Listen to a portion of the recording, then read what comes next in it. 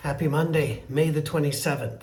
We're going to backtrack a little bit here because some of you had questions about some names I just tossed out, and then we'll get back to Tyndale, but it's going to take us till next week. All right? Between Huss and Tyndale, there were amazing developments. We ended last week with a discussion of the printing press with movable type. In other words, now you could actually use the same carvings for more than one book. You used to have to carve out a word and that's all that would do. Now it had movable type. And I've actually worked with movable type. My dad had one of the old-fashioned printing presses. And I would set the type backwards and upside down so that whenever it hit, it read correctly. It was tedious, but kind of fun at the same time.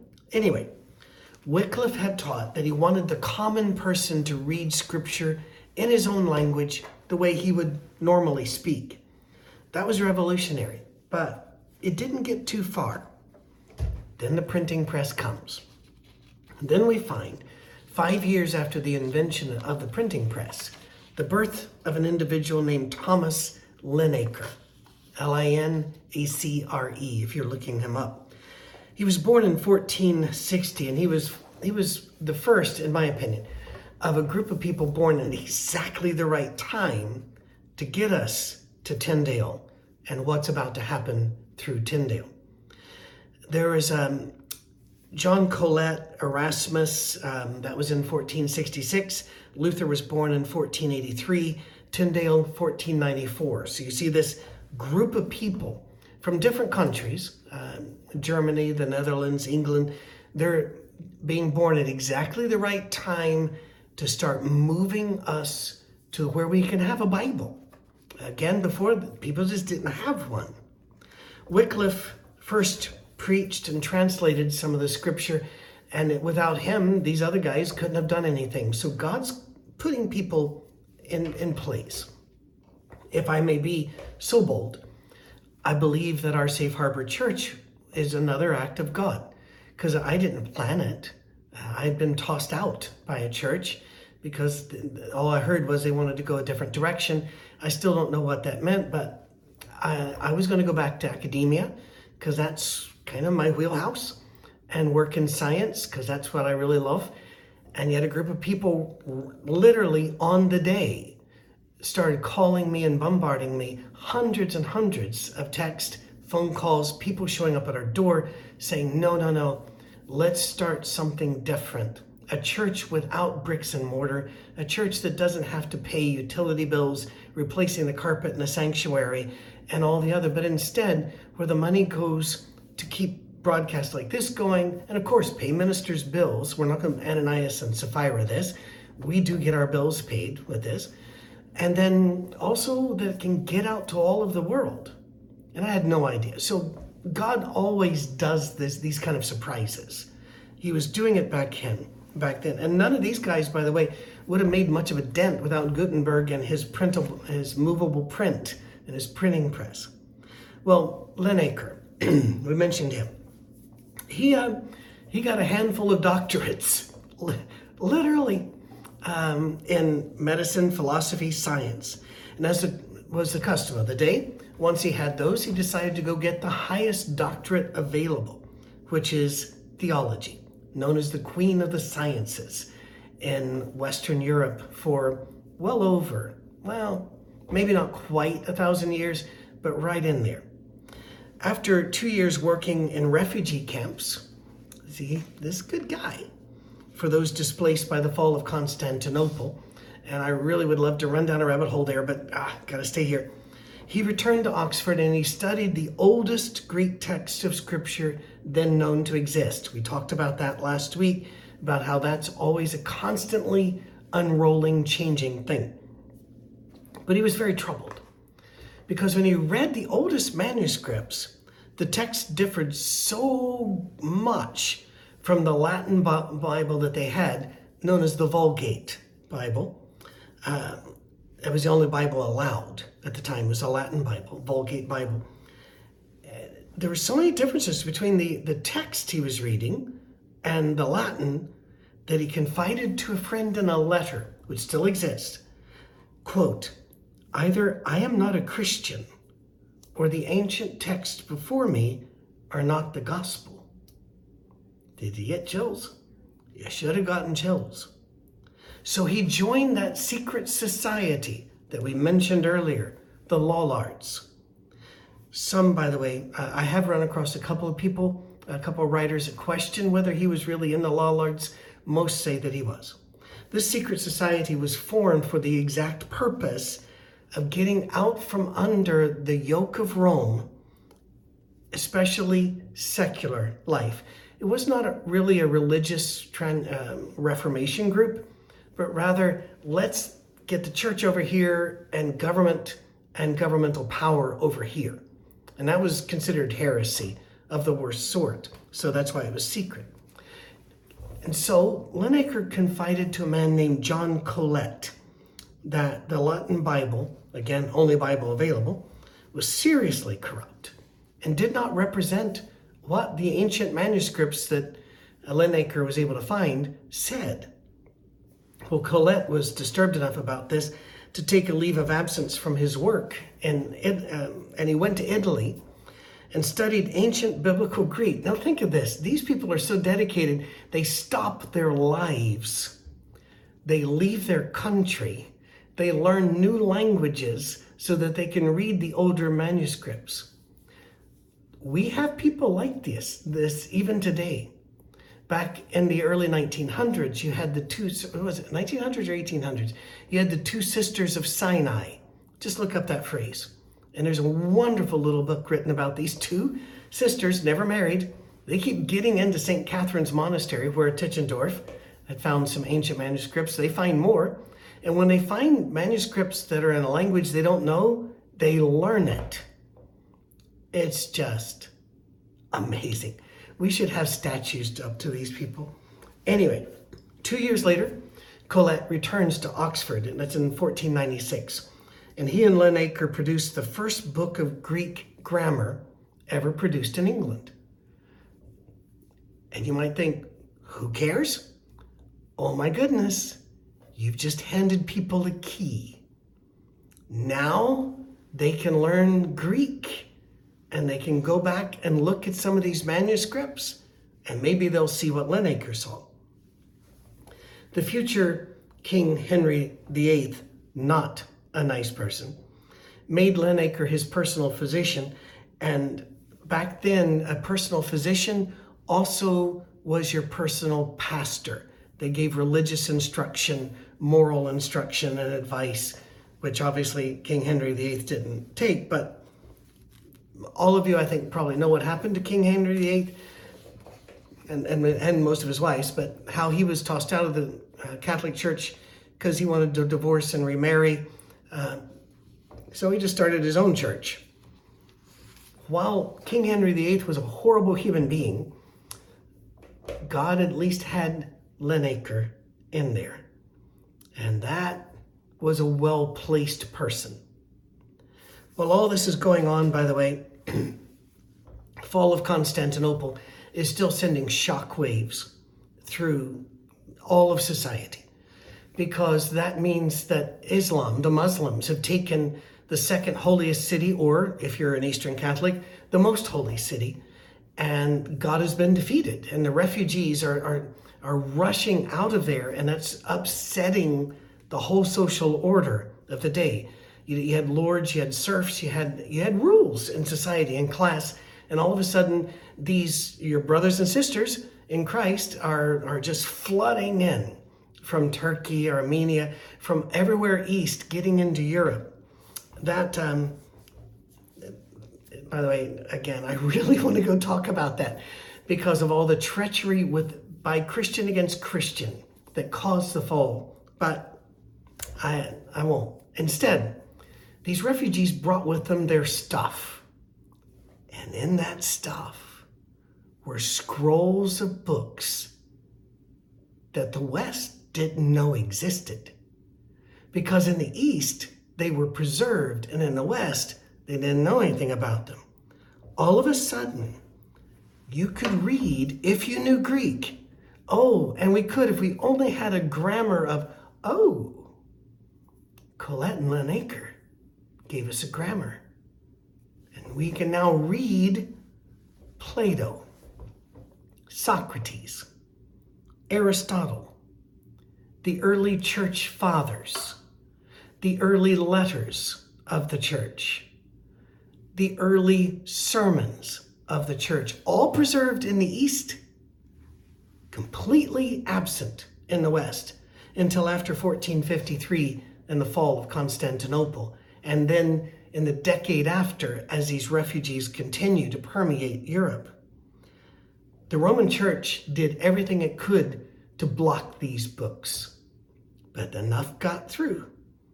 And John Colet was so taken by these books, but also by these older manuscripts in Greek of the Bible, or Bible books, that nobody had access to.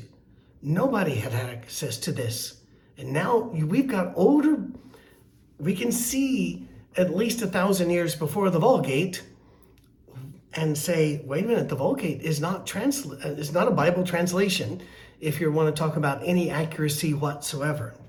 So, John Colet was so taken that he did the unthinkable. He let his enthusiasm get away from himself, and he stood up and preached the words of Scripture without explaining them away. He read at St. Paul's Cathedral in London the words of St. Paul to his congregation. And he came back week after week and just read them the Scripture in their language. The common people, for the first time, were hearing Scripture in their language. And again, yes, Wycliffe had sent out some little streams, but this was very different. This was at St. Paul's Cathedral in London. And then he said he did not believe that anything said, any proclamation from Rome, had more authority than the words of Paul himself. And to say that in public was jaw-droppingly brave. You might say even foolish. Little side note, and we're coming right back. Rome used Scripture when it wanted to. And again, today, you go into a Catholic church, Scripture's all over everywhere. So please, we're talking history, we're not talking today. When Rome used Scripture, they tended to treat it as allegorical, not literal. And in fact, there was a bishop from North Africa called Origen, who was the first to write about Scripture this way extensively. And again, I'm oversimplifying things, but he turned everything in Scripture into symbolism and metaphor. Instead of the story of Noah and the ark, no, it's not about Noah, it's not about an ark. You have to get mystical languages and messages from which animals were gathered first and the sacred dimensions of the ark, and then take that number and apply it to it. It was just... Well, John Colet completely rejected that. He preached the words of Paul and said Paul meant what he said. It's not an allegory, it's not a metaphor. And at these words, here we go. You had to go there, John. He said, these words of Paul are superior to any words that come from the Pope in Rome. How do you get away with that? Well, English society at this time had its own quirks that people don't quite understand today. Going to London, for example, is not the same as going to the City of London. That's a separate area within the boundaries of London. I think people in New York could understand some of this better because they have boroughs there. And those boroughs are things of pride and distinction, and don't you dare confuse them. Well, John Colet, his father was the mayor of London, which meant that his dad was in charge of what gates were opened, what gates were not. Literal gates blocking your traffic, street traffic, pedestrian, carts, anything. And he would have men at every gate. This was very, very common. The common people, by the way, weren't allowed to travel places unless they have a letter to get through each gate. It's a different world. So the Inquisition did reach out and threaten John Colet, but they couldn't reach him.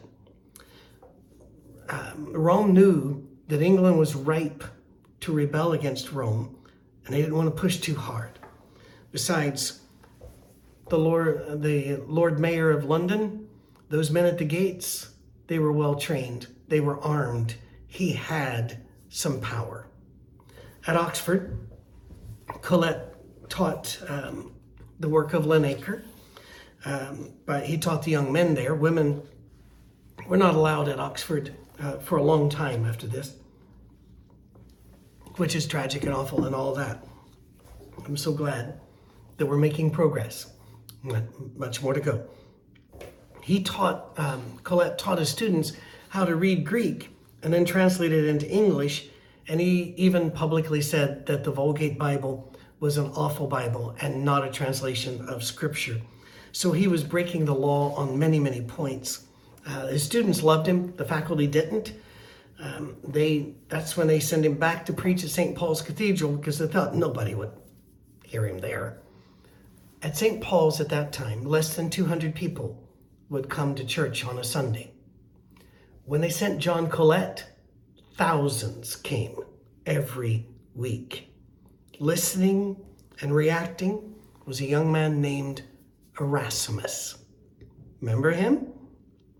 Erasmus decided, we just really need a new Greek New Testament so all scholars can see for themselves how awful the Vulgate is. We just need to pour some sunshine on this. So, by the way, he got death threats immediately. He was expelled from his teaching job at Oxford. He was told the government was coming to arrest him, so he fled England, never to return. He found refuge in Switzerland, and there he published his Greek New Testament that had the Latin text side by side with the Greek text, and the ancient text rather. And by the way, there's a lesser known story here about Cardinal Ximenes of Toledo, Spain, not Toledo, Ohio. He published a complete Bible that had both Testaments in Greek, a Hebrew version of the Old Testament. He also did that one, and he also did a Latin translation of the Old Testament. For some reason, it's almost impossible to get much information about him. But Erasmus's story is better known. So I just need to give you the fact that there was a cardinal in the Catholic Church that did a massive amount of work, and we just don't have much history on him. But he was obviously a brave and incredibly intelligent fellow. Well, Erasmus didn't just put out Scripture and the side by side. He actually put in the notes all of the errors in the Latin text and the false doctrines that sprang from the errors that were in the Latin text. And he said, quote, "I utterly dissent from those who are unwilling that the sacred scriptures should be read by the unlearned, translated into their own language.